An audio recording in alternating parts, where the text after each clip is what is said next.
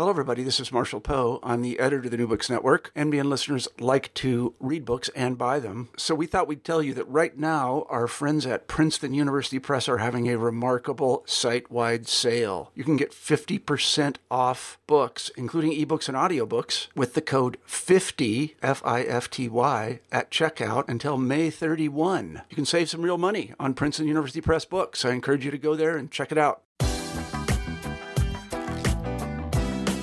Hello, everybody, and welcome back to New Books in Anthropology, a podcast channel on the New Books Network. My name is Jeffrey Bristol, and I am a host on the channel.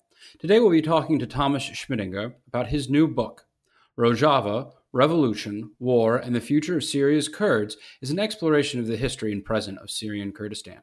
It is an excellent introduction to a fraught topic, one drawn from extensive, first-hand ethnographic research.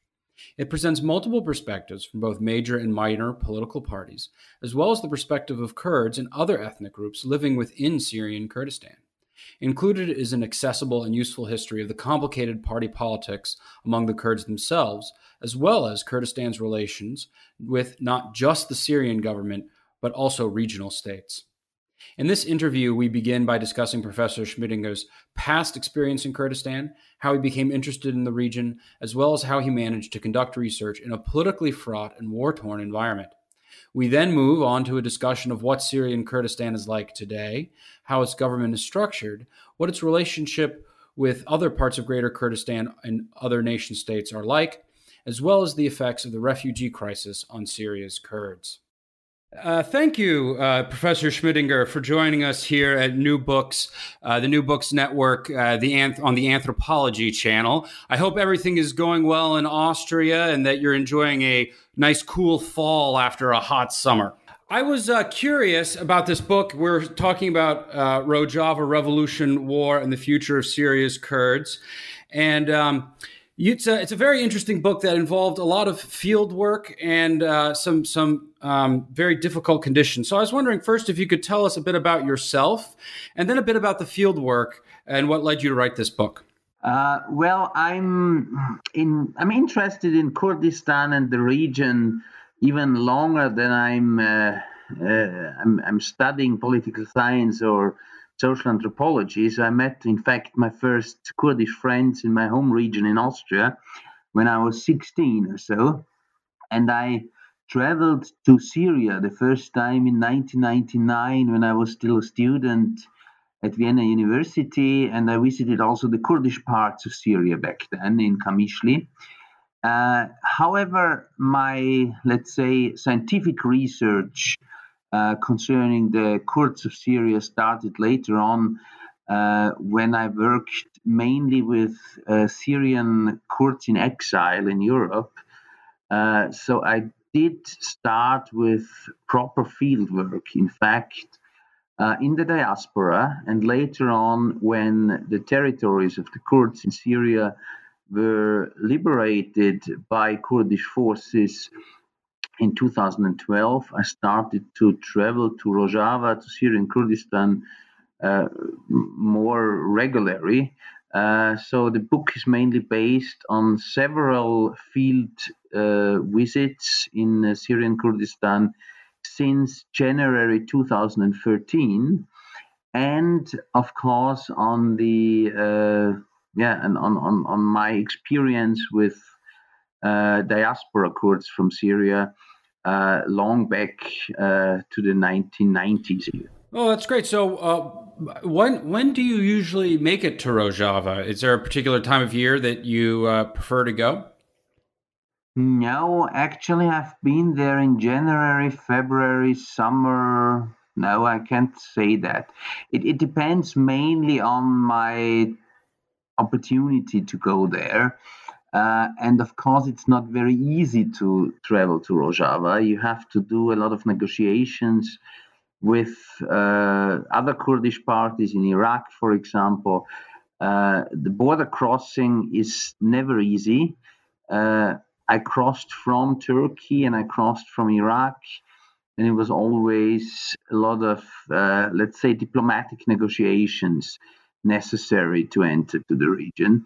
So it depends also on the opportunity when it's possible to go. Yeah, and so when you do travel there, how do you? What's your entree? Do you at this point in time, is it mostly through personal contacts, or is there any governments involved, or what's the logistics look like?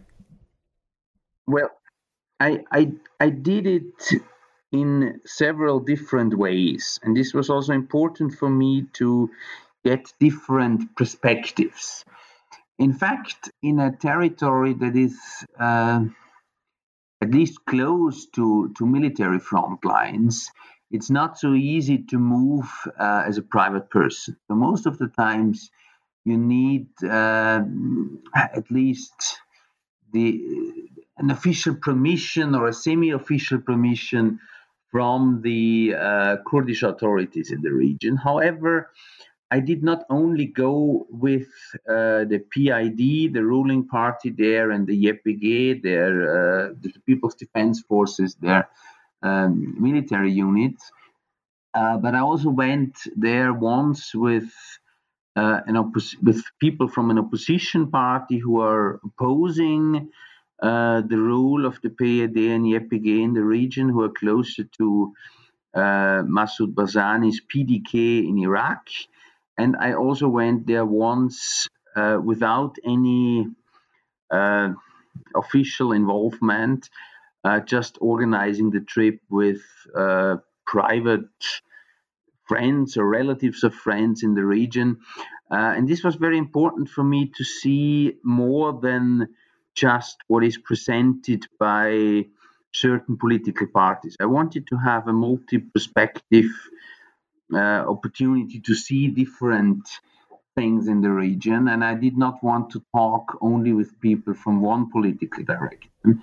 And this is only possible if you enter in different ways. And so what was an interview like? Obviously, you have a lot of different, more and less curated experiences. So how did you find your informants, and did you sit down with them in offices? Were the interviews kind of surreptitious? What was the interviewing environment like?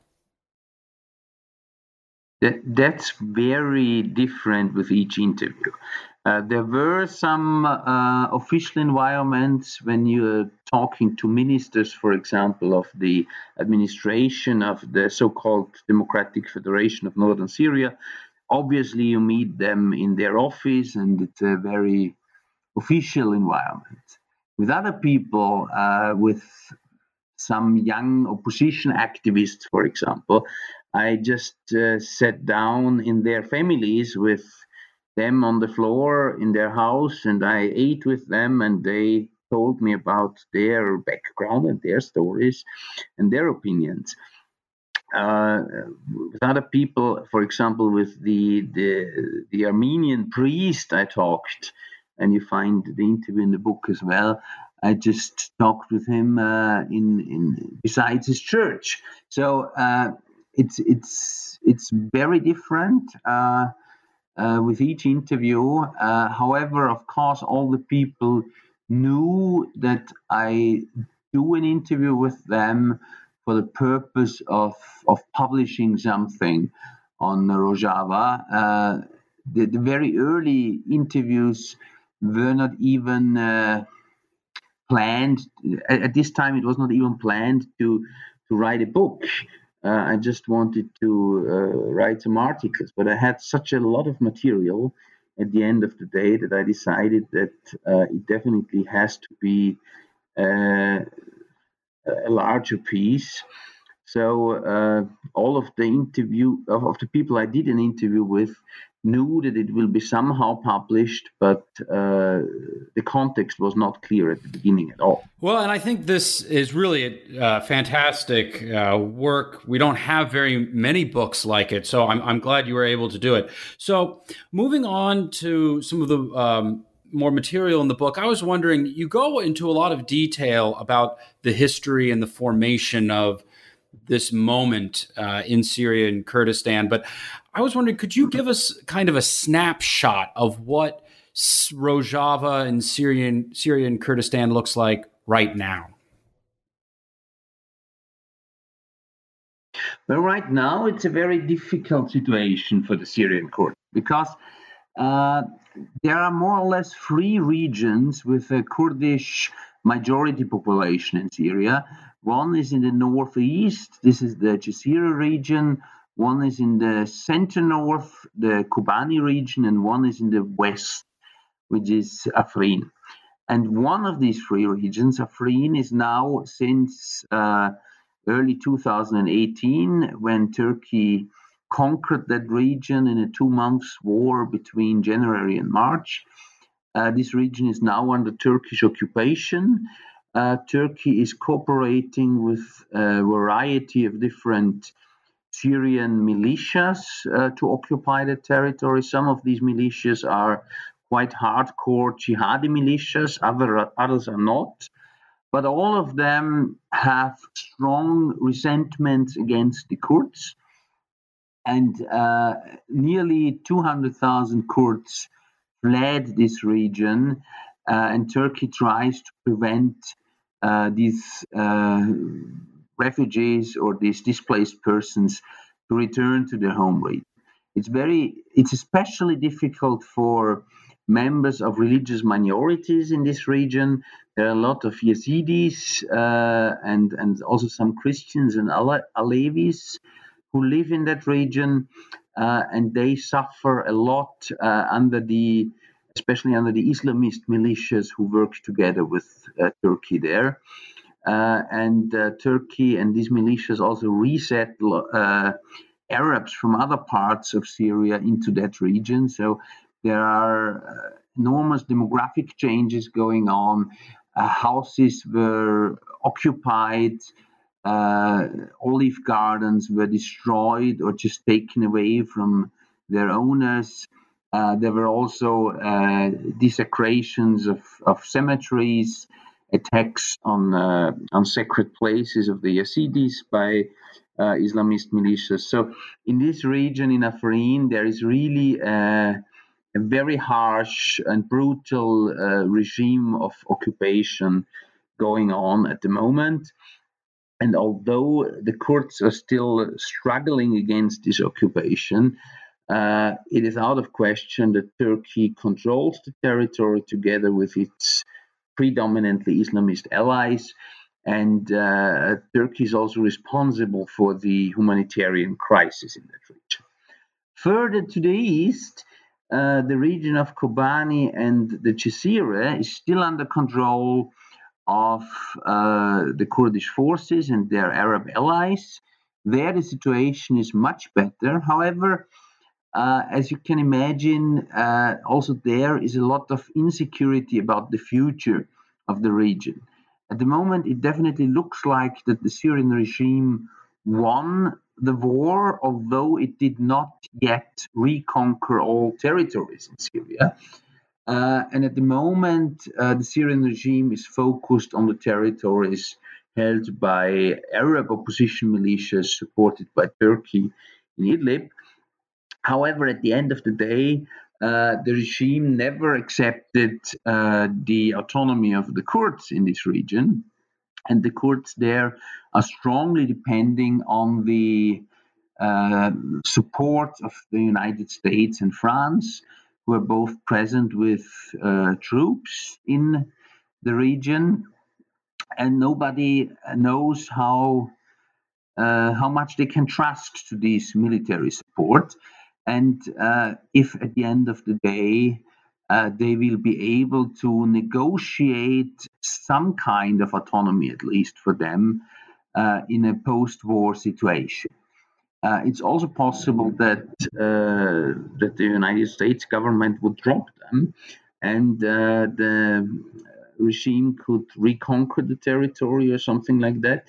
So there's a lot of insecurity about the future in this territory. However, at the moment, the situation for the people there is much better than in Afrin, of course. There is a certain degree of stability, a certain degree of economic stability as well. And for example, the city of Kobani that was completely destroyed in 2014 and 2015, early 2015, by the so-called Islamic State and the struggle the Kurds had with the so-called Islamic State. The city of Kobani is mostly rebuilt until now, and you see new houses there, new streets, new roads, a lot of new little workshops and small companies going on there.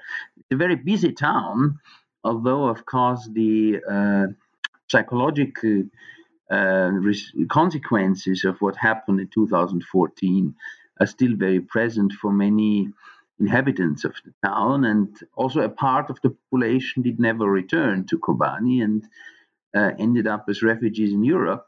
However, the Kurds managed to rebuild this city under very difficult circumstances and under circumstances of economic blockade of both the Syrian regime and the Turkish state. So the border from Turkey to Rojava is mainly closed. It's very, very hard to trade between Turkey and these territories. Nevertheless, they managed to rebuild Kobani. Nevertheless, the Kurds managed to run basic services in the whole region. You have a system of education that is run by the Democratic Federation of Northern Syria. So I think, especially if you compare the situation with other parts of Syria, the situation in these two regions, in Kobani and the Jazeera, is much better than anywhere else. This does not mean that there is a revolutionary and democratic paradise in that region. Yeah, in the book, you discuss a little bit about what you've brought up, the interesting and sometimes very tense relationship between the various Kurdish parties and their political ideals. And many people know kind of about the revolutionary nature of some of these parties. So I was wondering if you could kind of expound on that a little bit, and what is this civil war, revolution, political philosophy mean to the parties in Rojava? Mm-hmm. As we have very different Kurdish parties in Rojava. You have to keep in mind that the first Kurdish party in Syria was established already in 1956-57, which was back then a sister party of the Democratic Party of Kurdistan that was already established in the Iranian and Iraqi part of Kurdistan. However, this party split into a dozen of different parties. And as anywhere in the world, you have more right-wing and more left-wing parties, more traditional and more progressive parties. And many of these parties, in fact, that are spring-offs of this historic Democratic Party of Kurdistan in Syria, are now in opposition to the leading party, which is mainly the Democratic Union Party, PYD. This party is, in fact, a party that that followed the line of the Kurdistan Workers' Party, PKK, that was established in Turkey, in the Turkish part of Kurdistan. And in 1979, its leader, Abdullah Öcalan, went to exile to Syria. And in the 1980s, he was supported by the Syrian regime against Turkey because Syria had a lot of issues with Turkey at that time. However, in 1998, Syria had to expel Abdullah Öcalan because it was under strong pressure of Turkey to do so. And as we know, Abdullah Öcalan started a journey all over the world and was finally kidnapped by Turkish agents in Kenya. After this, 1999, the PKK went through a major political crisis because it's very tough for a quite authoritarian party where the leader of the party had a lot of power when this leader is suddenly in the hands of the enemy. And Abdullah Öcalan was put to trial in Turkey and originally even condemned to death, although he was not hanged and he's still in prison in Turkey. However, the party did reorganize, and in Syria, the supporters of the party established their own Syrian Kurdish party, and this is now this PYD, this Democratic Union Party. And the party also transformed its ideology to a certain point. And this transformation was still mainly done by or initiated by its leader, Abdullah Öcalan, even though he was in prison. But a lot of texts of Abdullah Öcalan were smuggled out from the prison through his lawyers. And in fact, this former Marxist-Leninist nationalist party transformed into a party that followed a kind of left-wing libertarian communalism inspired by some of the American eco-anarchist thinkers, especially Murray Bookchin. And Abdullah Öcalan became a real admirer of Murray Bookchin, and he refers a lot to him. And the idea of the movement is now that not a Kurdish nation state should be established, but a kind of council democracy based on regional autonomy. So the Kurds should not have a Kurdish state anymore, but a kind of a collection of regional autonomous regions that also would include non-Kurdish national minorities in the region. What was always very present in the ideology of the PKK and also of the PYD was also the feminist position of the movement. Today, for example, all important positions in Rojava are set by a dual leadership. So you have always, each mayor has a female and a male mayor. Each high-ranking politician has a male and a female politician for the same position. And although this is partly for sure on a symbolic level, already this symbol changed a lot in a society where all the daily interactions are still strongly dominated by a very patriarchal and very conservative society. It truly needs a lot of time to change this patriarchal thinking. So this is not something that will transform the Kurdish society from one day to another. However, I think the sheer existence of armed women units, for example, and the sheer existence of female politicians in important political positions already changed a lot, especially if you compare it to the completely patriarchal structures of other militias in the civil war in Syria. However, there are still a lot of authoritarian aspects in a political party that was always very authoritarian. So I think there are rival centers of power in the Democratic Federation of Northern Syria. And some of the questions that raise up in this context are questions we know from other revolutionary situations in history as well, like Russia in 1917 or the Spanish Civil War, because although you can establish a council democracy as a bottom-up structure and as a very democratic structure, there are other power structures that exist parallel to this council democracy, and this is the political party that is not bottom-up at all. It's a top-down structure. and especially the militia, the military, that is also a top-down structure, and you can not efficiently lead a war with a bottom-up militia. It's definitely a top-down structure, and the longer a civil war continues, the more this militaristic aspect of power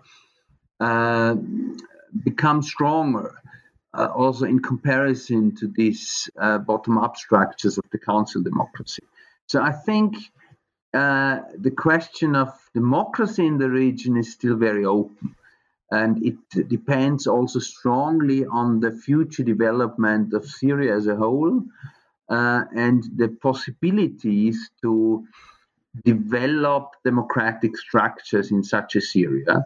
And at the moment, to be honest, I'm not very optimistic concerning that, not predominantly because of the Kurds, but predominantly because of the regime and the support the regime gets from especially Russia and Iran, and the sheer fact that the space that will allow democratic developments in the future might be very limited. Yeah, so that's very interesting. I was wondering if you could tell us a little bit more about the counter currents between authoritarianism and this council democracy. What exactly do they look like on the ground? Could you give us an example of, say, one of the militia top-down structure and an example of kind of this bottom-up structure as well?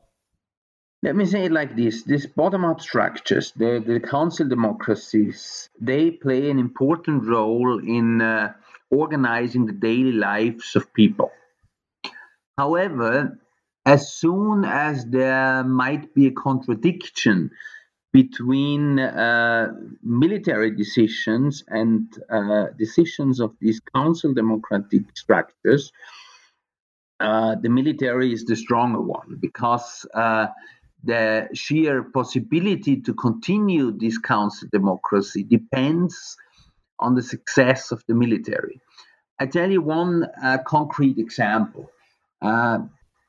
After Kobani was liberated and the Kurdish territories were reconquered by the Kurdish People's Defense Forces, it was very unpopular in most of the parts of the Kurdish population of Syria to continue the war against Daesh, against the so-called Islamic State, because most of the Syrian Kurds thought, well, now we liberated our territory. Why should we bleed for the Arabs? Why should our sons and daughters die in Raqqa or Deir ez-Zor against the so-called Islamic State? We are done with our liberation. This was an opinion you could hear with a lot of Syrian Kurds at this time. Nevertheless, the Kurdish People's Defense Forces, the YPG, continued its war against the so-called Islamic State.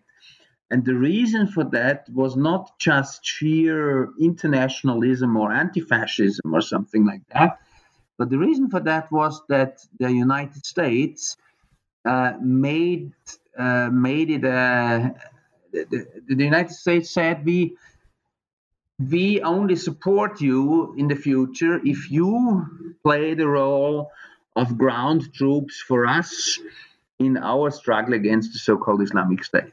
So the military cooperation between the United States and the Kurds depended on the fact that the Kurds continued to fight the so-called Islamic State, even in territories they were not interested in. So, in fact, the Americans told the YPG to form the Syrian Democratic Forces as an umbrella organization with Arab forces and some Turkmen and Syrian forces, so that the Americans can support a larger unified force and can tell their Turkish allies that they are not supporting the PKK, they're just supporting the Syrian Democratic Forces. And although most of the Kurds did not want to continue the armed struggle, they did continue the armed struggle because it was a necessity to keep the support of the United States. So it was not the councils of the council democratic system that decided about the continuation of the war against the so-called Islamic State. Obviously, it was a decision of the armed forces, and they decided this according to the necessity of a continuation of the alliance with the United States. This is just one example, but here you see the large strategic decisions. They are definitely not decided in these councils. They are decided by a relatively small group in the leadership of the armed forces. And so, going along those lines, we saw not just the Syrian Kurds and the PUD fighting against the so-called Islamic State. We also saw, with American assistance, the Iraqi Kurds doing the same thing. And in your book, you indicate that there's some strong tension between the Syrian and the Iraqi Kurds that might kind of belie a typical picture of a completely united Kurdistan. So I was wondering if you could discuss a little bit about that. What is the relationship between these parties in Syria and Iraq? Well, the political parties of the Iraqi Kurds are not even, it's very complicated. In fact, we have two large political parties in Iraqi Kurdistan, and they control two different parts of Iraqi Kurdistan. So there's not even a unified Iraqi Kurdistan. There's a part of the Kurdish territory in the north with its capital Erbil, or Hawler, how it's called in Kurdish, that is mainly controlled by the Democratic Party of Kurdistan and the Barzani family. And there's a territory to the south with the capital of Suleimania that is predominantly controlled by the Patriotic Union of Kurdistan, PUK, a party that was established by the former Iraqi president Jalal Talabani. Although the PUK is not the strongest party in that region anymore, and it's challenged by a split-off group of the PUK called Goran. It's the PUK who still controls the Peshmerga, so the armed forces in this part of Iraqi Kurdistan. So the PDK, so the Democratic Party of Kurdistan, and the Peshmerga of the PDK, controlled by the Barzani family in the north of Iraqi Kurdistan. They are the major rivals of the PKK and of the PID in Syrian Kurdistan. So for them, the Syrian Kurdish administration is more or less an enemy. They did support the YPG in Syria, so the armed forces of the Syrian Kurds, in the struggle against the so-called Islamic State in Kobani. But most of the time, for example, the border between Iraqi and Syrian Kurdistan there is closed for normal people to cross. It takes a lot of time and diplomatic discussions to get the permission to cross this border, although both sides of the border are controlled by Kurdish forces, by the Peshmerga of the PDK in Iraq, and by the Asaish and YPG fighters of the Syrian Kurds on the Syrian side of the border. The situation is a bit different for the PUK, for the Patriotic Union of Kurdistan, further to the south. The PUK has a long rivalry with the PDK, and there was also a brief civil war in Iraqi Kurdistan in the 1990s.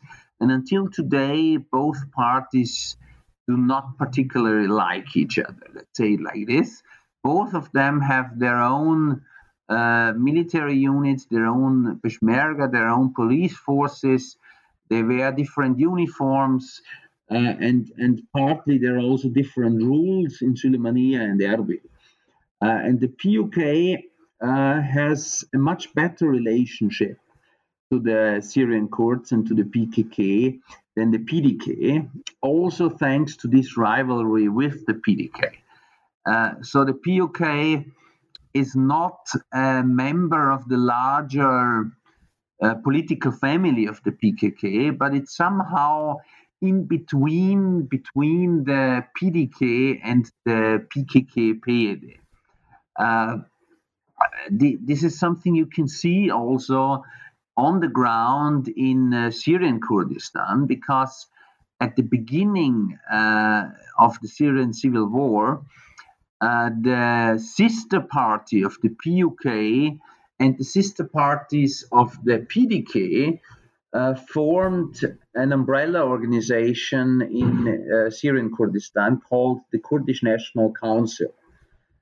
Meanwhile, the sister organization of the PUK left this umbrella organization, although it did not join the administration of the PYD.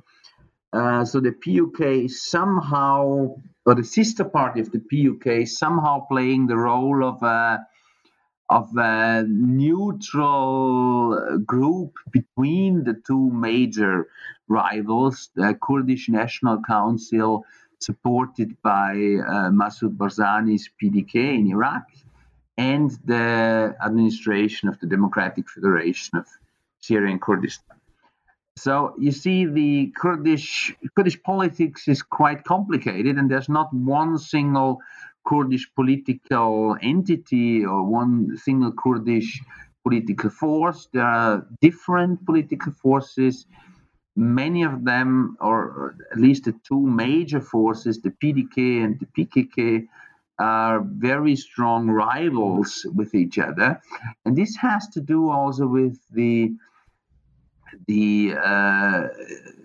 decades-long problem in Kurdish politics that the nation states in the region often supported Kurdish groups in their neighboring countries to put pressure on these countries while oppressing their own Kurds. For example, the PUK in Iraq was often supported by Iran against Iraq, and the PDK in the north of Iraqi Kurdistan established very good contacts to Turkey in the last years. And of course, Turkey is the major enemy for the PKK and its sister parties on the other side. So when we are talking about Kurdish politics, we are always talking also about the regional politics in the region and attempts to instrumentalize Kurdish forces by the different nation states in the region.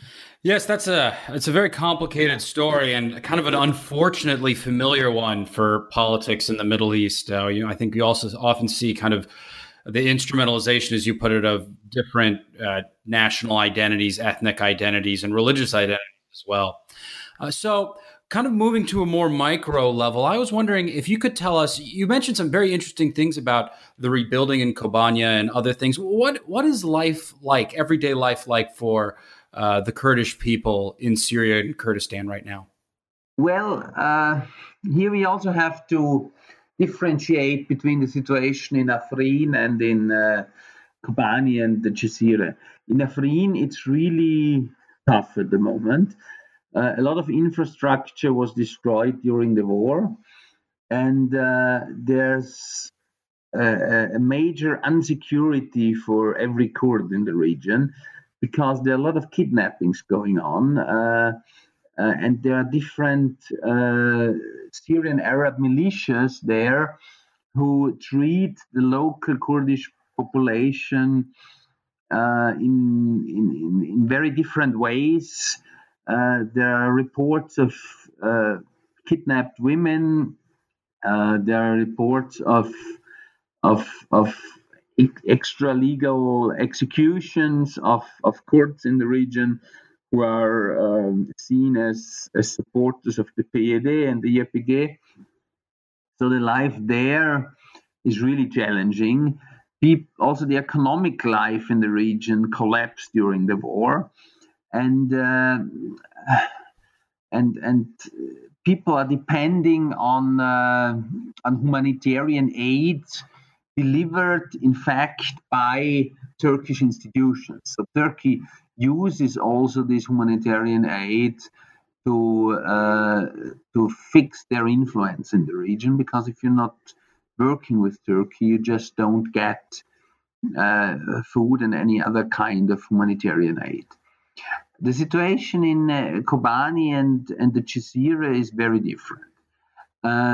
If you go to the markets in towns like Amude or Derik or Tal Abyad, you will find most of the goods you could imagine people would need. There are a lot of small shops in the markets. You even find mobile phones, for example, or computers.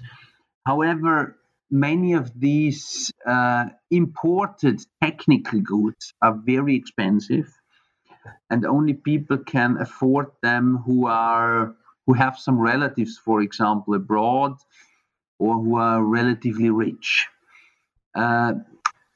Food prices also increased in the last years, especially prices for meat, because there's a lot of export business of Syrian sheep, for example, going on.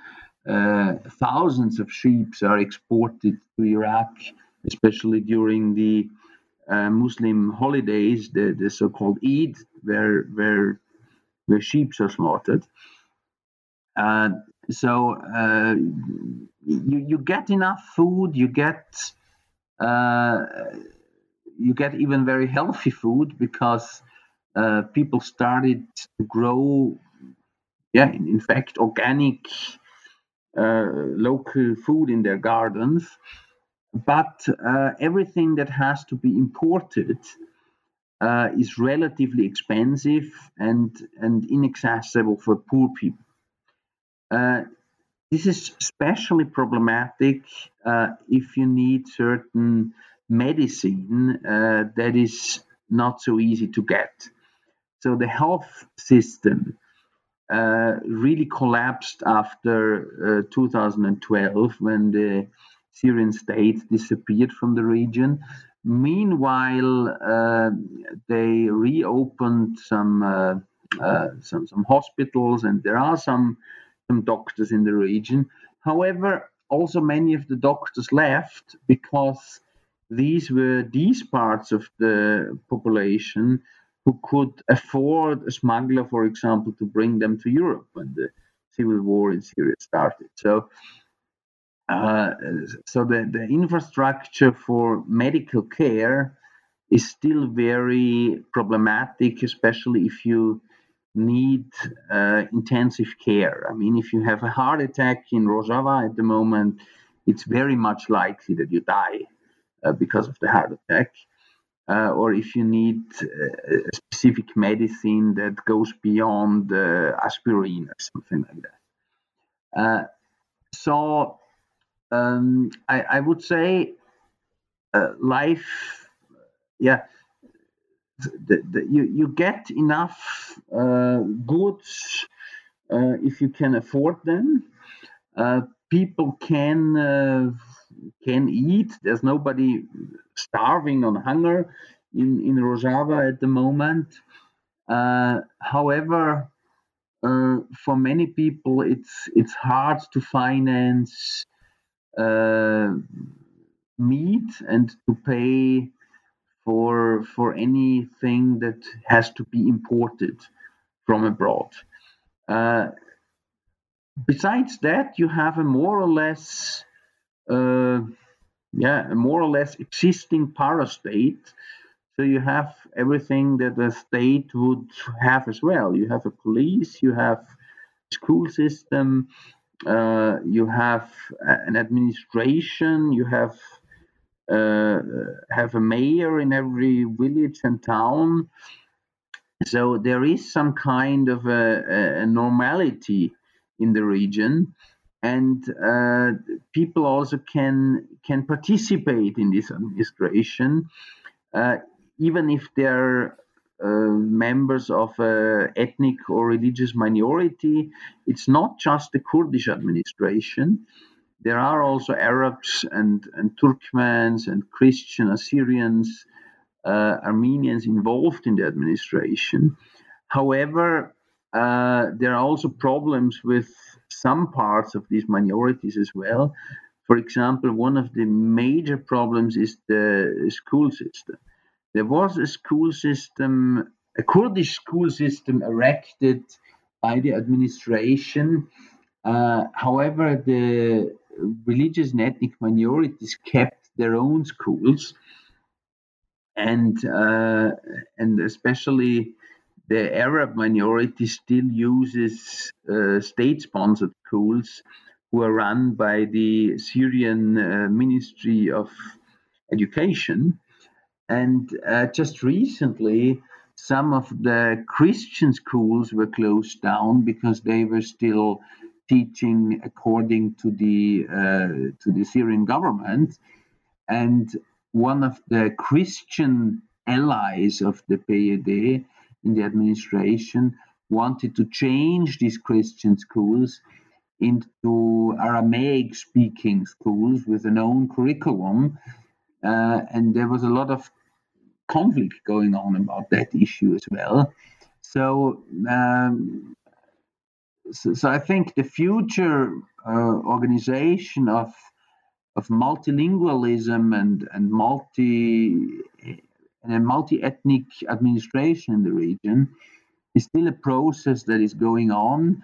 However, the Kurdish administration wants to include these other populations of northern Syria into their administration. It doesn't always work the same way it could work, or it doesn't work always perfectly, but at least I see that they want to establish a political system that is not just a copy of a nation state for the Kurds, but a more inclusive system for all the minorities in the region. Yeah, that's certainly a very hopeful outlook. So I will just have one final question as we wind up the interview. Something you brought up just now in the discussion, and that a couple of people in the interview section of your book raised, which I wish we had enough time to talk about that. I think it's very interesting that you included a whole chapter of interviews. You don't often see that in an ethnography.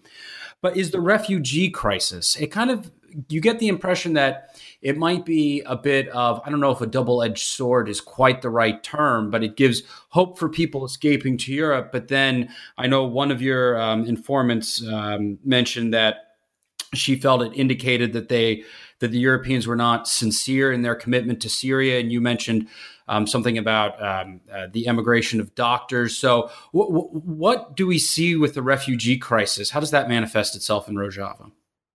But first of all, I think one of the big topics that is completely underestimated and under-researched in Europe and also in the US when talking about the Syrian refugee crisis is that the largest group of Syrian refugees are not refugees, but internally displaced persons.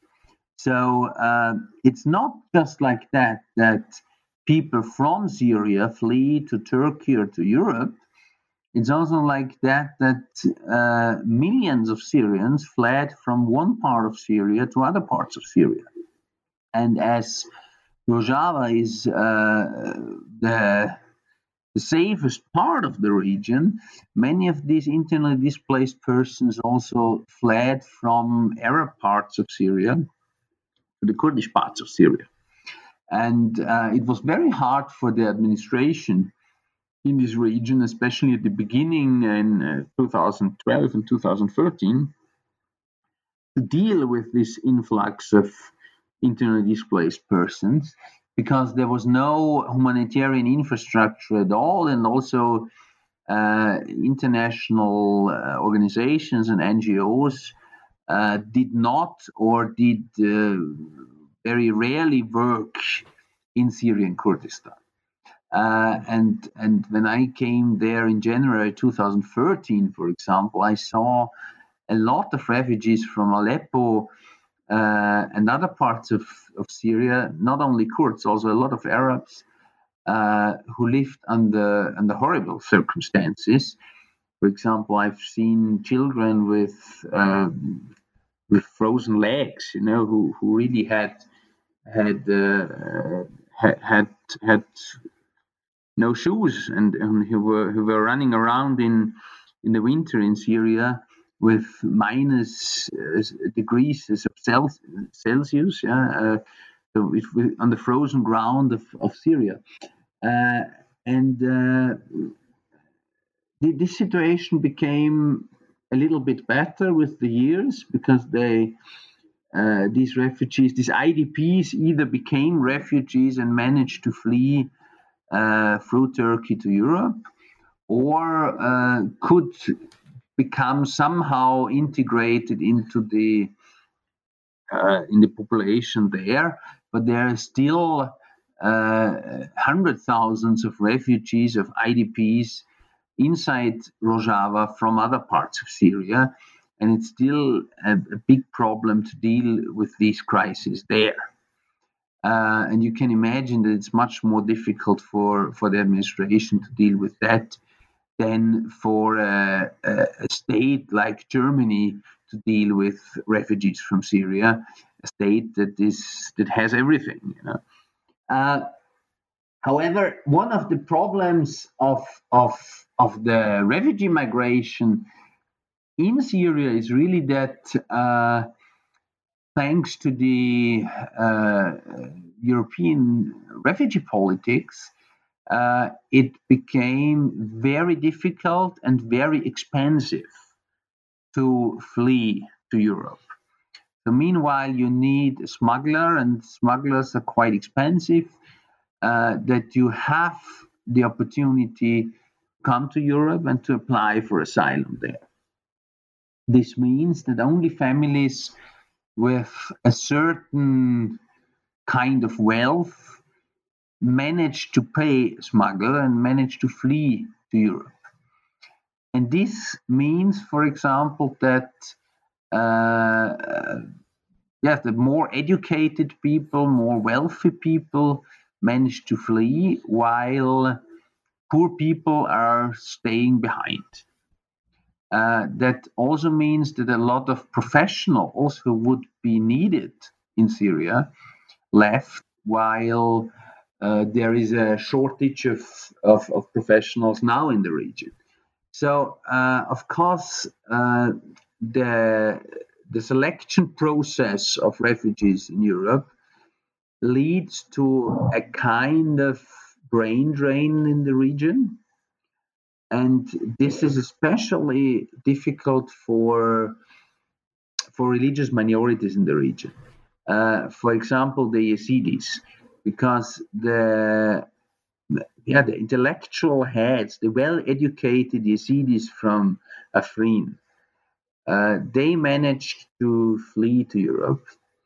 And this means also that the people who stay behind lost a lot of its leadership. They are even more vulnerable than they were when they still had this class of educated people there. However, I think that the leading party there is, as the leading party is partly based on these lower classes, they try to encourage also these lesser educated people to take their life in their own hands. However, of course, it's not something where you can I mean, you cannot educate doctors, you cannot educate engineers, you cannot educate other professionals within a year or two. So I think even if the war would stop soon, this brain drain would still affect the region. And of course, it would need a generation to rebuild also the intellectual capacity. And with the stabilization of Kobania and some of these arguable success stories that you've mentioned about at least stabilization, do you see, and maybe you don't have the data on this yet, but do you see or do you believe that there's a return of some of these refugees, these higher education, higher skilled professional refugees back to the region?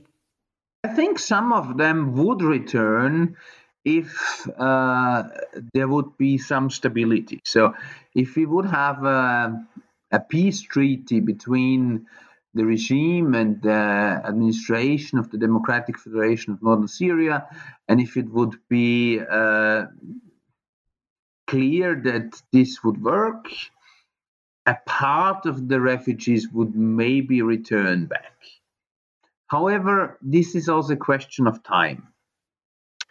The longer they stay in Europe, the longer their kids grow up in Europe, the more it becomes difficult for them to return.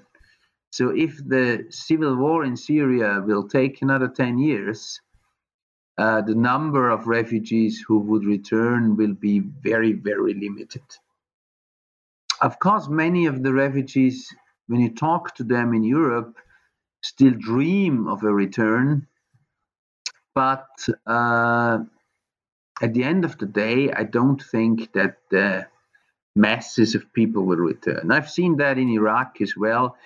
I know a lot of Iraqis who live in Europe who fled during the period of Saddam Hussein and who lived in Europe for 30 years or longer.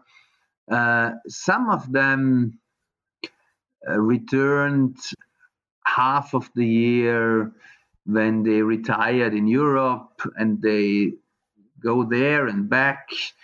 But at the end of the day, if you manage to reorganize your life in exile, and when your kids grew up in exile, most of the people will not. All right. Well, thank you very much, Professor Schmidinger, for sitting down with us and giving us this interview. And we wish you well in your next project. Thank you very much. Bye.